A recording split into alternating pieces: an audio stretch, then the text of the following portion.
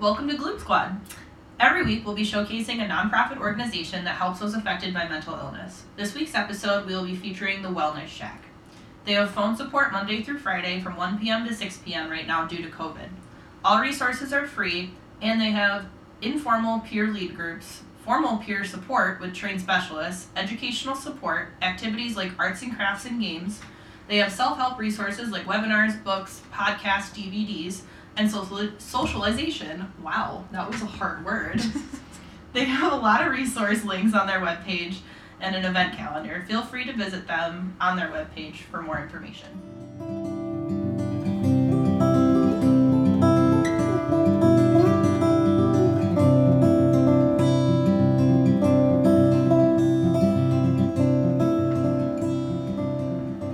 Hey Squad! We're back with episode 2, and we're going to be talking about the male perspective of mental health in Asian culture, stereotyping, and raising boys to be mentally healthy. We went with an easy first interviewee, so we asked Alex here to be our first guest. We've talked about our relationships with Alex in the last episode, but we'll let him tell us a little bit about himself. Hi, guys. Hi. Hello. Thanks for having me on. Alex Vang, born and raised in Fresno, California. I spent the majority of my youth in Vegas, of all places. That's usually a surprising factor for some folks. Moved to Minnesota when I was in middle school, and I've been in Wisconsin basically ever since the start of high school. So I went to the University of Eau Claire here. I haven't found a reason to leave just yet. That's cool. Mm-hmm. So kind of like we mentioned in the last episode, you have 2 boys. Britt has a little boy. Right, yeah. You guys all live together in the same household, so we're going to talk a little bit about that perspective of you being a parent, and then you also being a male, and some other different stereotypes around mental health and Sure. stigmas like that. I guess the first question I would like to ask is, did you grow up understanding what mental health was or knowing how to take care of your mental health? I don't think so. That's a great question. I really feel like I haven't focused on that subject since, or until recently.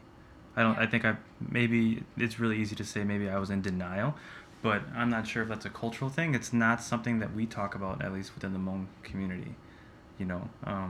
Do you think that's like your personal family thing, or just like a whole like Hmong community? I just don't think. I think as a culture they don't recognize it. You know, I actually think that mental health is probably, to them, it's something else. It's some sort of other illness, right? There's no such thing as a mental illness. But even culturally, it's not something that I think was willing to accept, even as a young adult, that I might have codependency issues or some other types of issues. So it might just be denial, might just be manlyhood denial. But also, I don't think culturally the path was paved to recognize such a thing.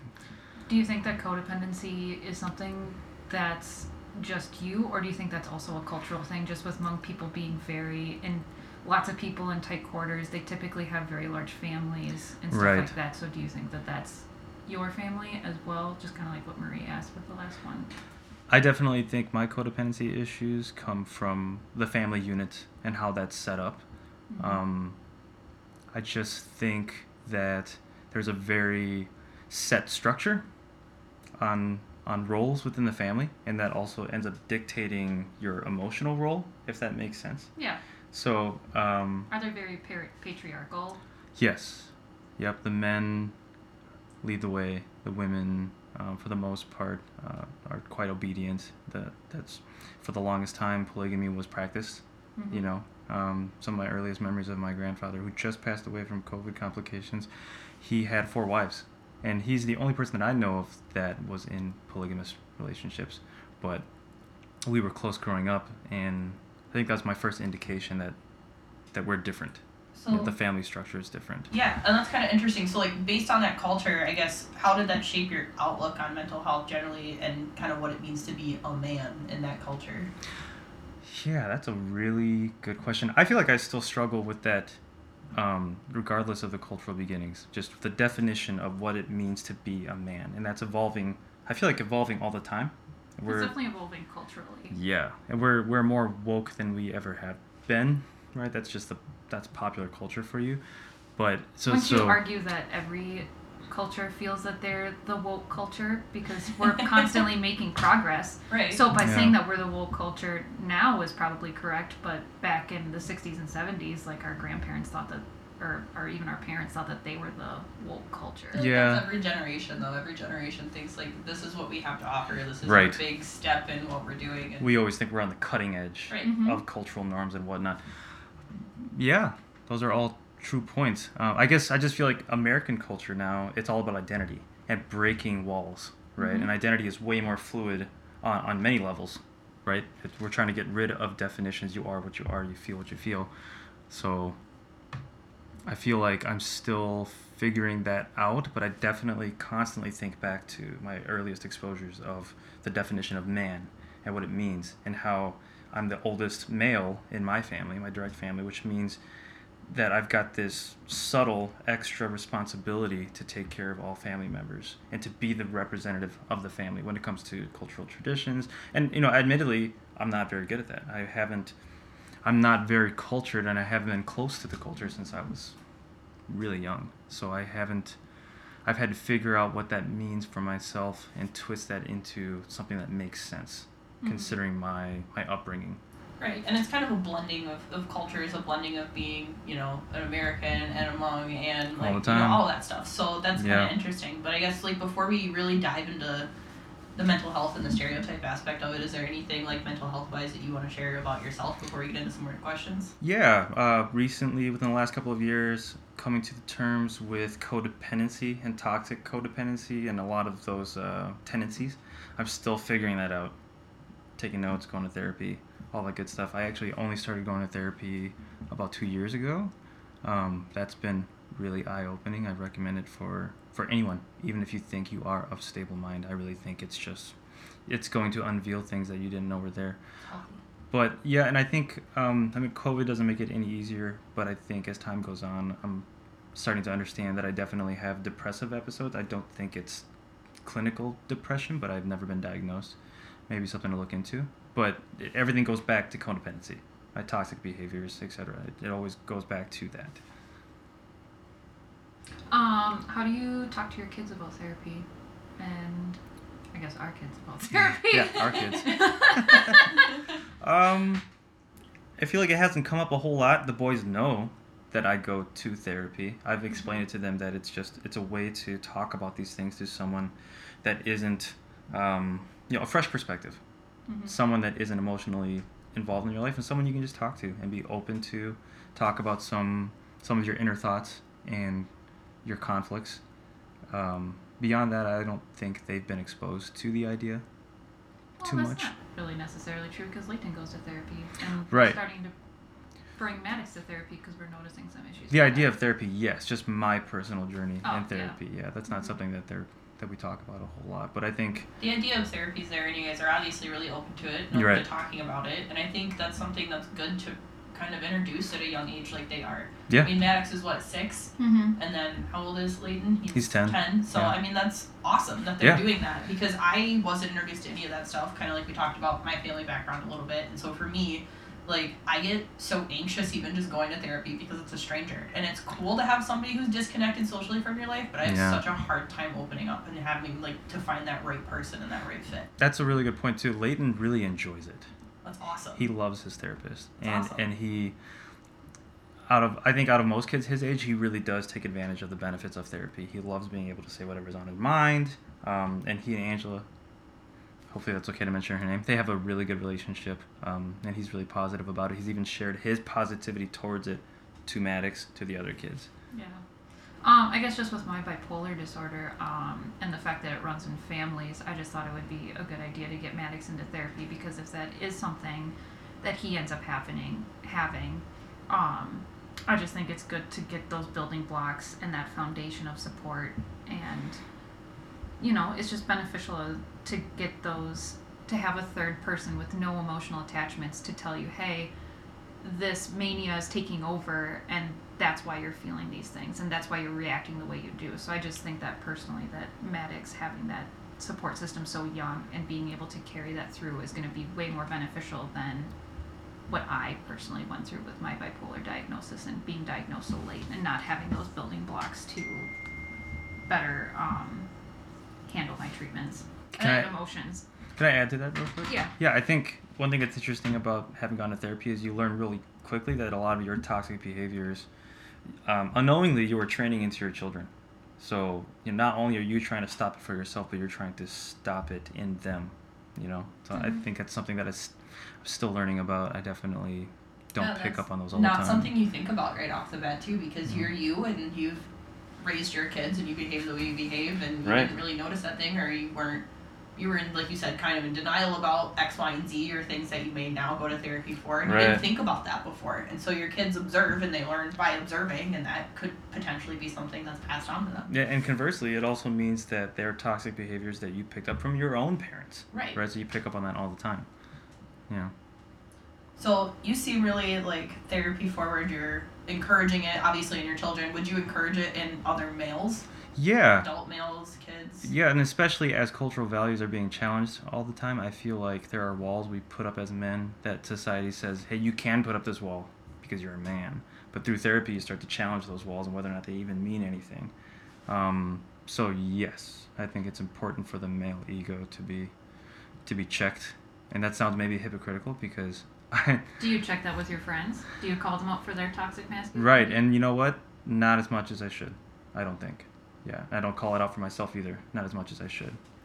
I feel like a lot of stigma around males going to therapy. You hear a lot more about females going to therapy, and now that we're kind of in this more immersed culture of being more aware of mental health and kind of trying to make it a little less taboo about talking about it or anything like that, males generally aren't on the forefront of that a lot. It's a lot of women that you see. So I guess what advice would you give to somebody who's struggling but does put up that wall and kind of like says, well, I'm a man, I can deal with it, like buck up, rub a little dirt on it? Yeah, and I think that's the problem, is denying yourself the ability to feel your feelings.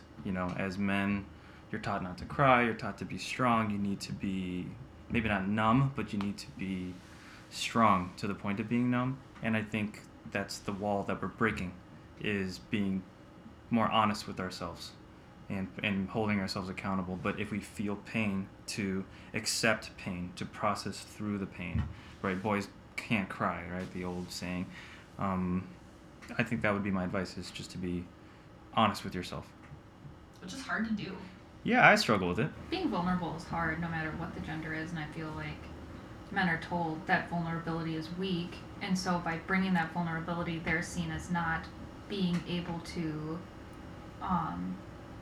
be worthy of love and acceptance, because that vulnerability is seen as you're weak, and you're bad, and that's terrible. And those elements are typical of your patriarchal setup, right? Mm-hmm. So that only reinforces that idea. So we talked a little bit about toxic masculinity. Could you define that for yourself? What does that mean to you? To me, it's stubbornness and an unwillingness to validate others' feelings, and taking responsibility for your own actions and the implications of your words.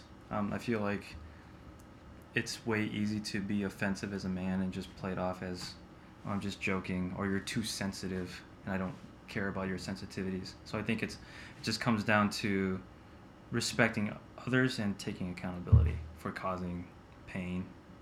Yeah. And a lot of people don't like that term. They think it's really harsh. Is that, I guess, do you have an opinion on that at all? The toxic masculinity? Yeah.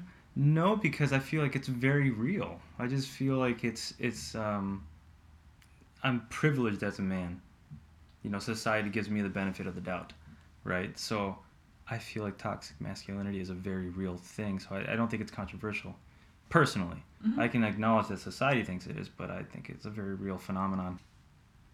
How do you teach the boys about toxic masculinity? Or I guess, do you teach the boys about, I guess a better way to phrase that is, how do you teach the boys to not have that toxic masculinity? Yeah, and I don't think they understand gender roles as much as, I don't know, I just feel like that's not defined for them yet. So it's very easy to say, instead of, this is how you're supposed to act as a boy, it's very easy to just say, hey, treat others how you expect to be treated.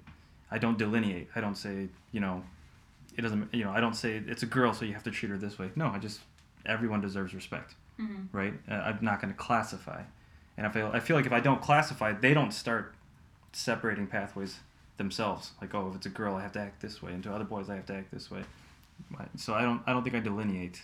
Were you taught that as a kid? Like, if it's a girl, you have to... No, I was... Or is that more of a societal thing? Societal thing, for sure. Taught?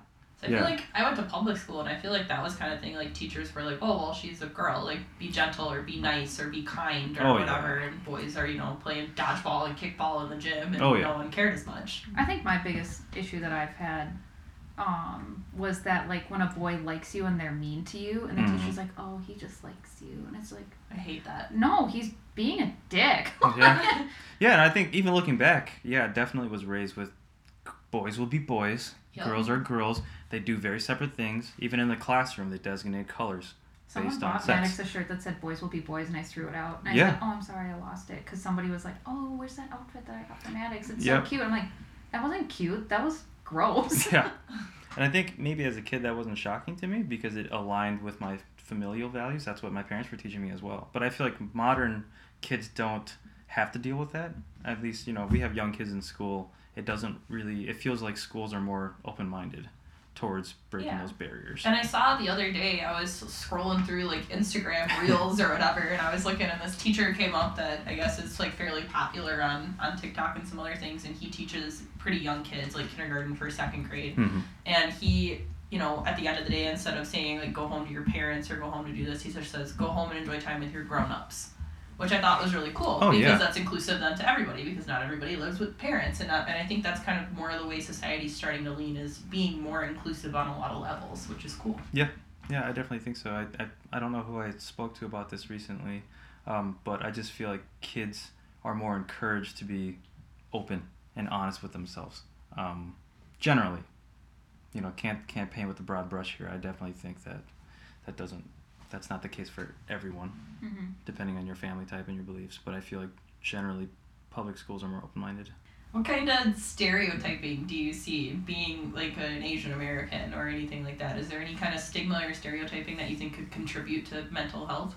Yeah, I think I'm still struggling with that too. I'm struggling with a lot of things today, apparently. But it's okay, we're all on the struggle bus. Yeah. This is a podcast about the struggle bus. So. I don't. First and foremost, I don't think I align with a lot of the values of the male in the Hmong culture as it is. But I definitely know that it's been difficult to come to terms with what I really am. Value-wise. It's tough not having that strong background to say that I absolutely align with these folks 100% of the time. It's the nature of being a first generation Hmong American. Do you think you feel disconnected from the Hmong culture because you see those stereotypes and you see that toxic masculinity within it, and you're kind of breaking that barrier? And so do you feel a disconnect because you're doing that? I absolutely feel a disconnect. Yeah. And it's hard to carve an identity out of that. Mm-hmm. I do my best just to follow my own rules and be a good person generally. That gets muddied even further by public depictions of American Asians. I feel like American Asians are often shown as really smart and really successful. But that's just odd to me. It's not just the Hmong culture. It's several other cultures are going through this first generation assimilation, and there are a lot of values that are dissipating or transforming. So I feel like I've had a hard time explaining what that identity is. I still do. I think people have like this idea of what an Asian American is, and it sets up unrealistic goals for you, and you almost feel, I guess I shouldn't say you feel, but I guess I could see how that would make you feel guilty that you're not living up to the standards of what these people expect from you. Yeah, I think I could agree with that. I've also had odd confrontations even here in town, and people are shocked at my English. They'll say, wow, it's really easy to understand you. And I don't know how to take that, right? I don't think anyone knows how to take that. Right. My instinct is to take offense to that. That's not the intention of the person. They're literally just, they're just pointing out an observation. Wow, your English is really good, and you have, you must have really good grades. That's odd.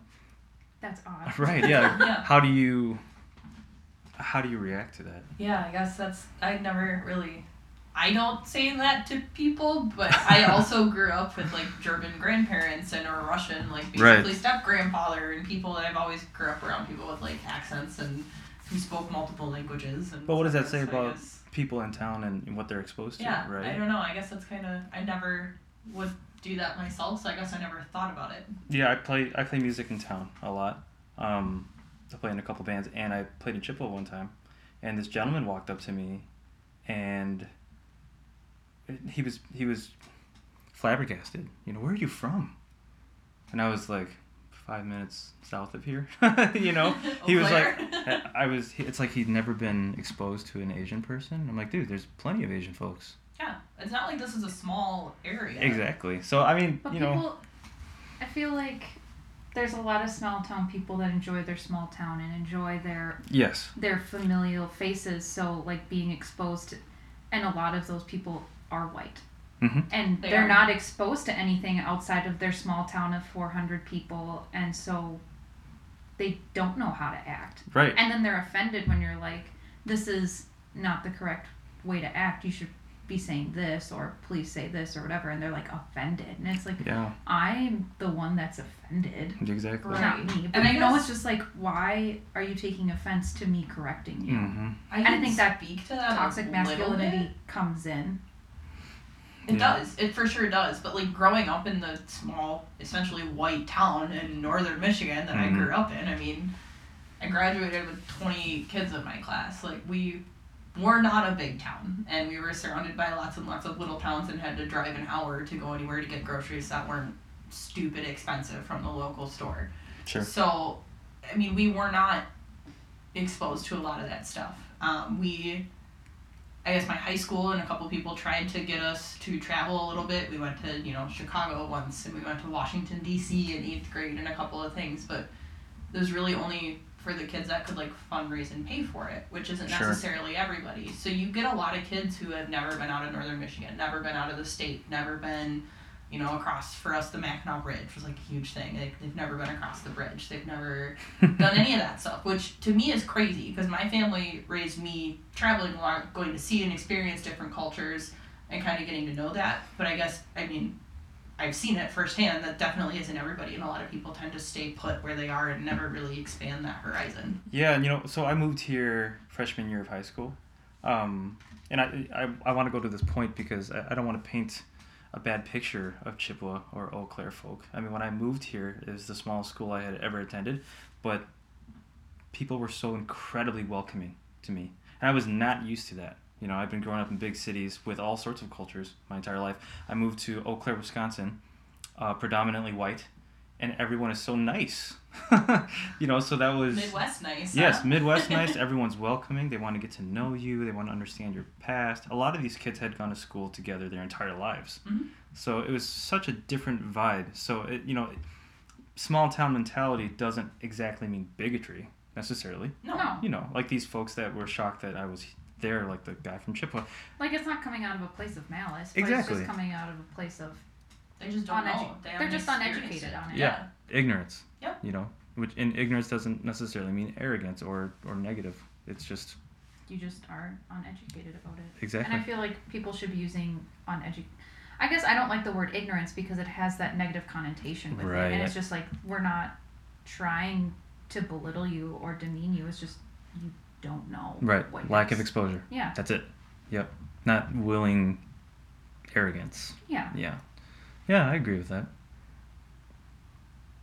Do you feel that the Hmong culture and Asian cultures in general are accurately represented in the media? No, I don't think so. I forget this author's name, but he just wrote a book recently and appeared on The Daily Show. And I watched this interview and it just completely resonated with me. But his entire point was that, of course, Hollywood doesn't represent, Asian people clearly. Now, a funny story is I grew up watching kung fu movies with my dad, right? And that's like... Your dad still watches those. He still watches them. And that's like, that is the Asian stereotype, right? It's all martial arts and action. But there's a lot of historical and, significance with those martial arts and stuff. Like, it's an art. And they're trying to... And I think by your dad watching it, he's trying to honor that art. And America just kind of takes it and makes fun of it. Right. And I think that that's really disgusting. And also, they take that cultural icon and they fit into a little box, you know, Mm-hmm. that Asian Americans on the screen are martial artists. Yep, this is what you are, and that's it. Exactly. Right? Yeah.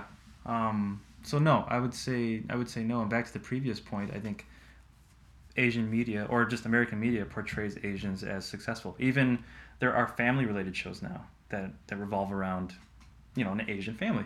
But it's always the same story. Like the dad's a doctor, or they're really successful people dealing with cultural assimilation. But again, they're successful, right? Mhm. And I just don't think that's exactly accurate. No. Yeah. And by that, there's almost an underrepresentation of every, because everybody's different no matter what. Yeah, and I think one other interesting element to the Asian stereotypes is that for some reason the American culture feels like Asians are an easy target. Making fun of Asians for their stereotypes is not as offensive or isn't blood-soaked, right? It doesn't have a super negative history. Whereas It actually does. It does, right? Because they were trying. America actually, during, was it Vietnam when they had the camps in America? Mm-hmm. They actually tried to turn, or the reason that the stereotype actually exists is because they were trying to flip the narrative on how Americans felt Mm-hmm. about Asian Americans. Yes. So they were trying to be like, oh no, we don't actually think that they're these people that are trying to undermine our government and take over. We actually think that they're really smart, and it's actually changed how we, and so it actually had like a negative connotation, or Mhm. they tried to change it from a negative connotation, and it actually backfired Right. and has made it even worse. Well, anytime you paint with a broad brush or you try to identify a group of people with specific traits, it's going to have negative, Mhm. consequences. Yeah. Because it's just, but that's media for you. It feels like they have to pick something. They do. They blow a lot of stuff out of proportion, and I think there's a lot of stuff in media right now, even surrounding like mental health and kind of what we're talking about. That is like, you see all the drug commercials, and you see like how those people are depicted, and I always see like the depression drug commercials on TV now, and the lady's like got a happy face on a stick, and like behind the stick she's all sad and upset my or whatever, and I'm like, that doesn't encompass like the whole picture that you see. No. Like, I'm not always sad, upset, like a horrible down person. Like, yeah, I have my moments, and obviously my depression comes with that, but like that's not me 100% of the time. And it's not like I'm offended by those commercials, but I think like that's a big thing that a lot of people see, and that's the only picture they get of it, because Sure. a lot of people don't talk about it. So even if they have people in their family that are depressed, anxious, anything like that, like they don't. That's what they picture. They picture that, exactly. So I guess that's the point I'm trying to get across, is like media picks that, and that's the only thing that a lot of people see. And if they're not really exposed to mental health or people who are open about it like we are, that's it.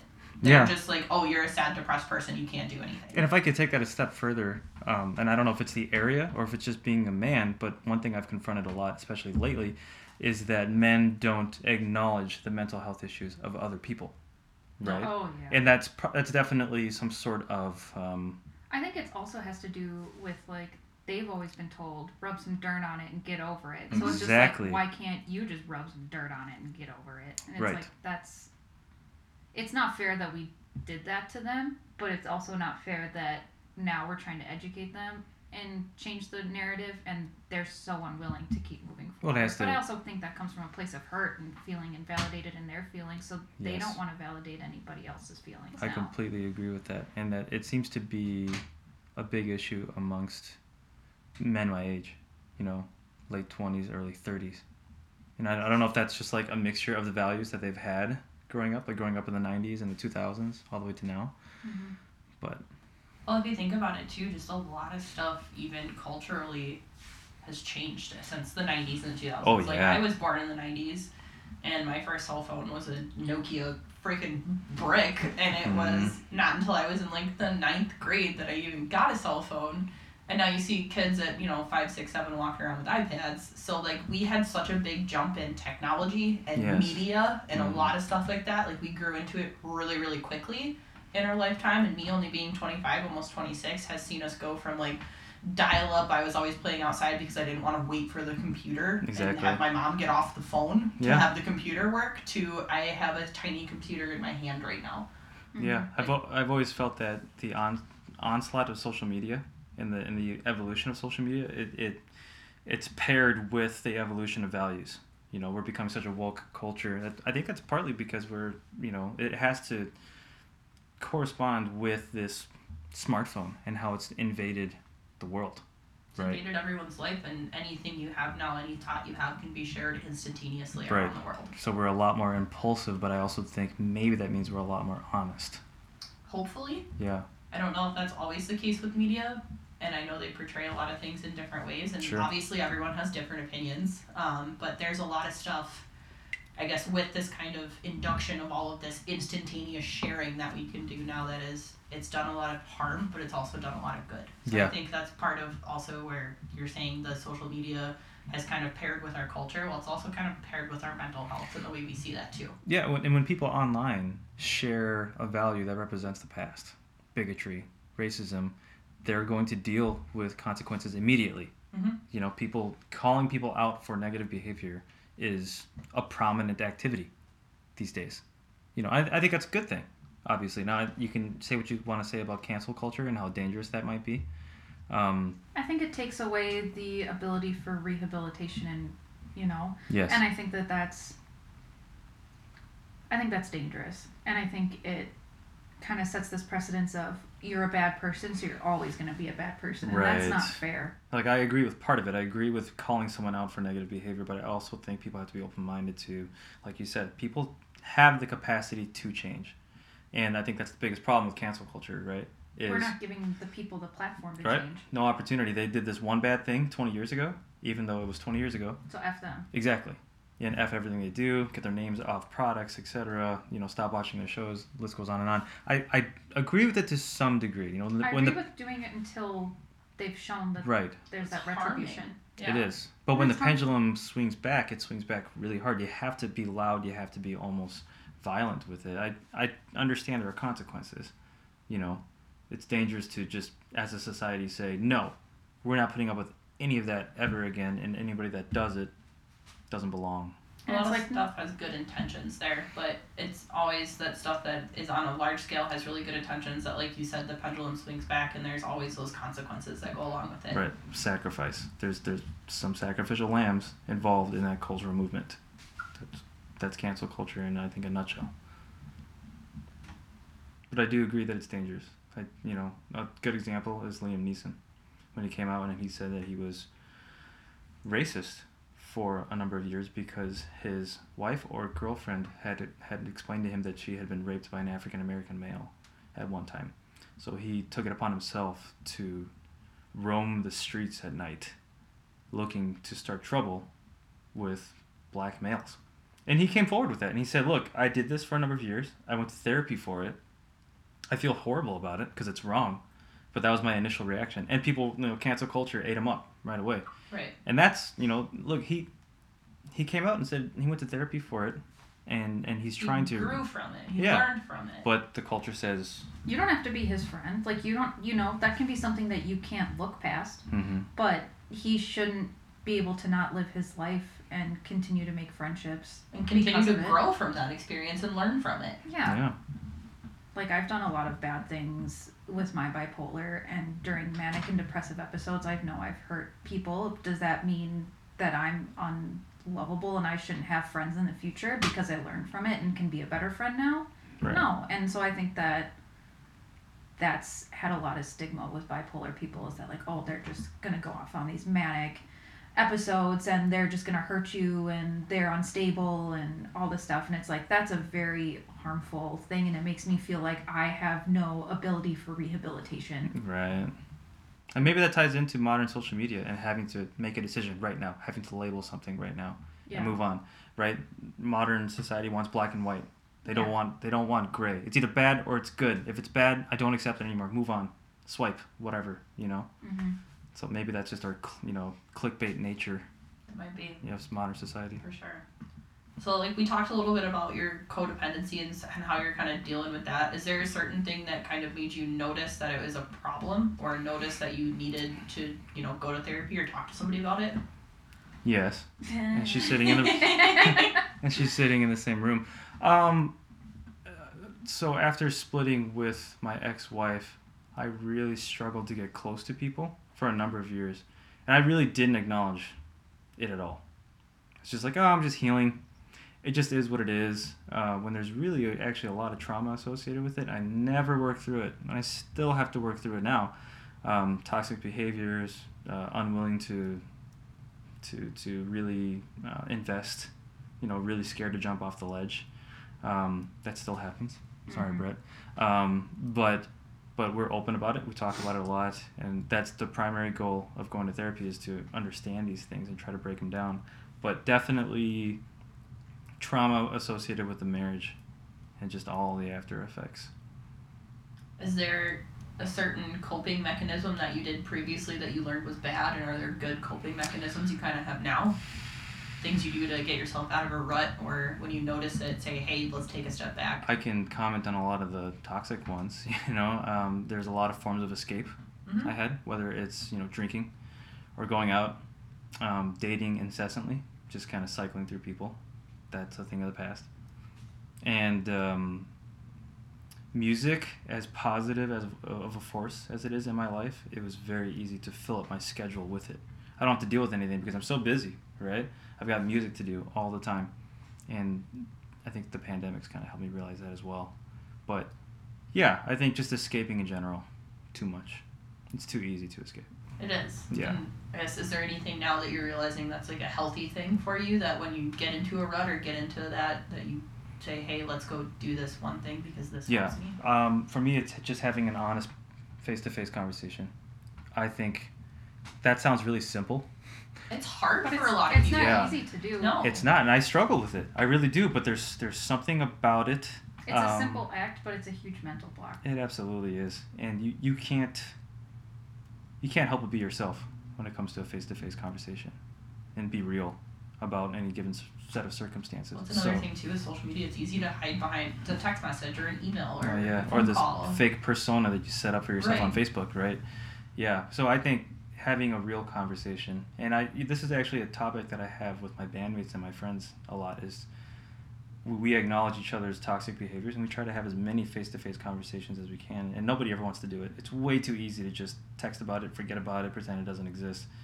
I know that's something that we've had an issue with because you tried to do that for a long time, and I finally called you out on it, and you had a huge adverse reaction to it. Yeah, I got really defensive, And I was like, I can't keep not talking about these things, and you kind of gave me the middle finger, and you're like, I'm not going to talk about it. Yeah. And I had to respect that boundary and be like, okay, he's not ready to talk about it, but I need to respect my mental health and realize that I can't not talk about it. Yeah, and in the moment, I really struggle with admitting it and saying, that's what's happening. I'm in the middle of a toxic cycle. I don't see it until I'm on the other side of it. And then I look back and I'm like, okay, that was wrong on a lot of levels. And you have to undo all of that stuff. So it's tiring, but it has to be done. Which is, I think it's good for you, but it's hard to admit to yourself that you're doing something wrong. Yep. And that's another toxic behavior, is looking to get validated by other people. Yep. All the time, but not validating their feelings. Chasing validation all the time. Another form of escape. Yeah, and that's in all relationships too. Like not only like romantic relationships, but like friendships and people in your family, and like your sisters and brothers, and 100%. It's hard to confront those people, even though you grew up with them or are close to them. Yeah, and this actually answers one of your previous questions about the Hmong culture and family setup. But I think the idea of blocking out a toxic family member just isn't. It's not a thing. It's not a tool that anyone accepts. Family is family. Blood's thicker than water type of thing.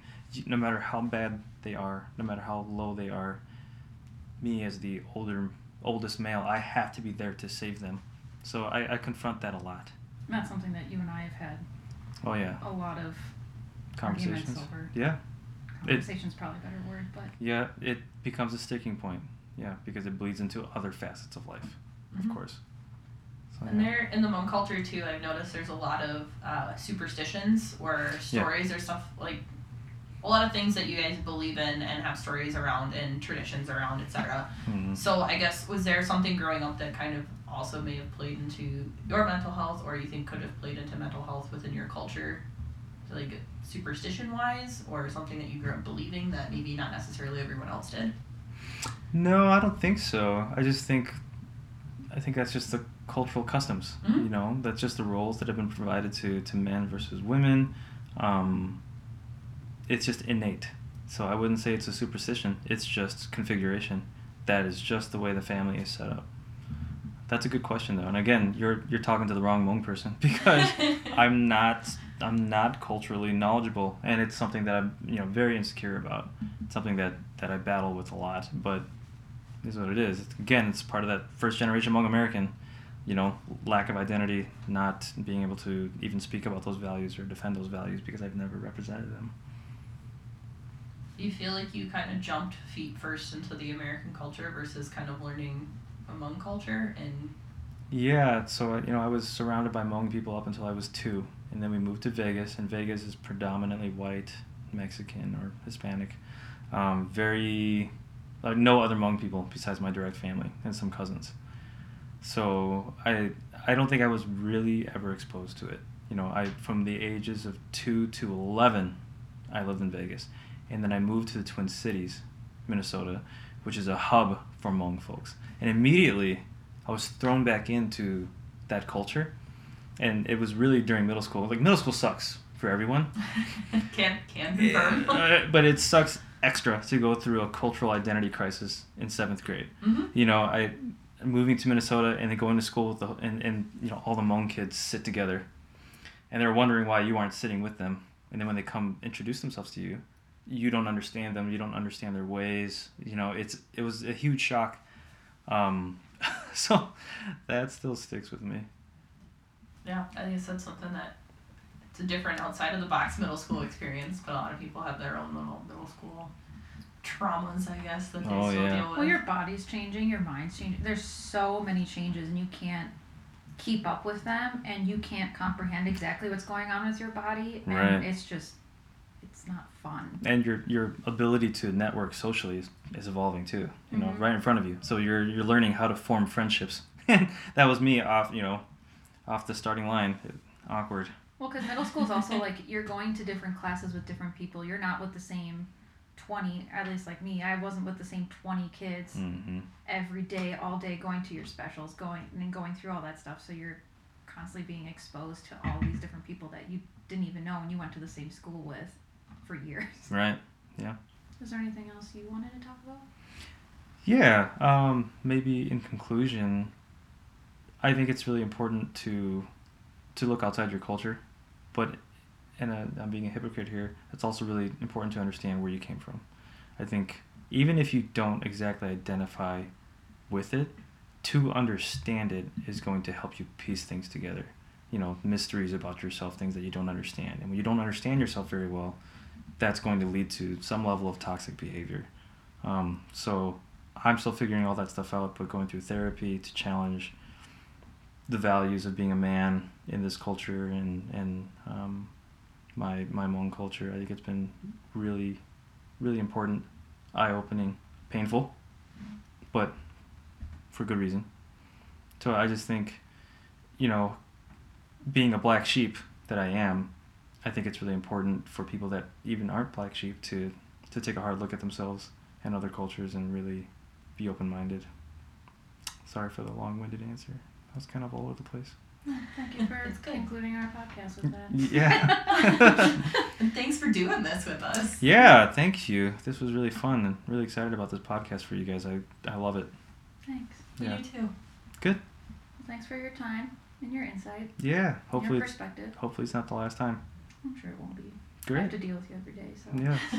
We'll have a lot to talk about, don't worry. Yeah. Well, thanks for tuning in for another episode of Gloom Squad. Our next episode will come out on January 27th to stay on track with every other week releasing episodes. If you have any suggestions or questions, please reach out to our Gmail, gloomsquadpod@gmail.com, or check into our Instagram for updates, and you can message us there as well. Thanks again, and we'll see you next time.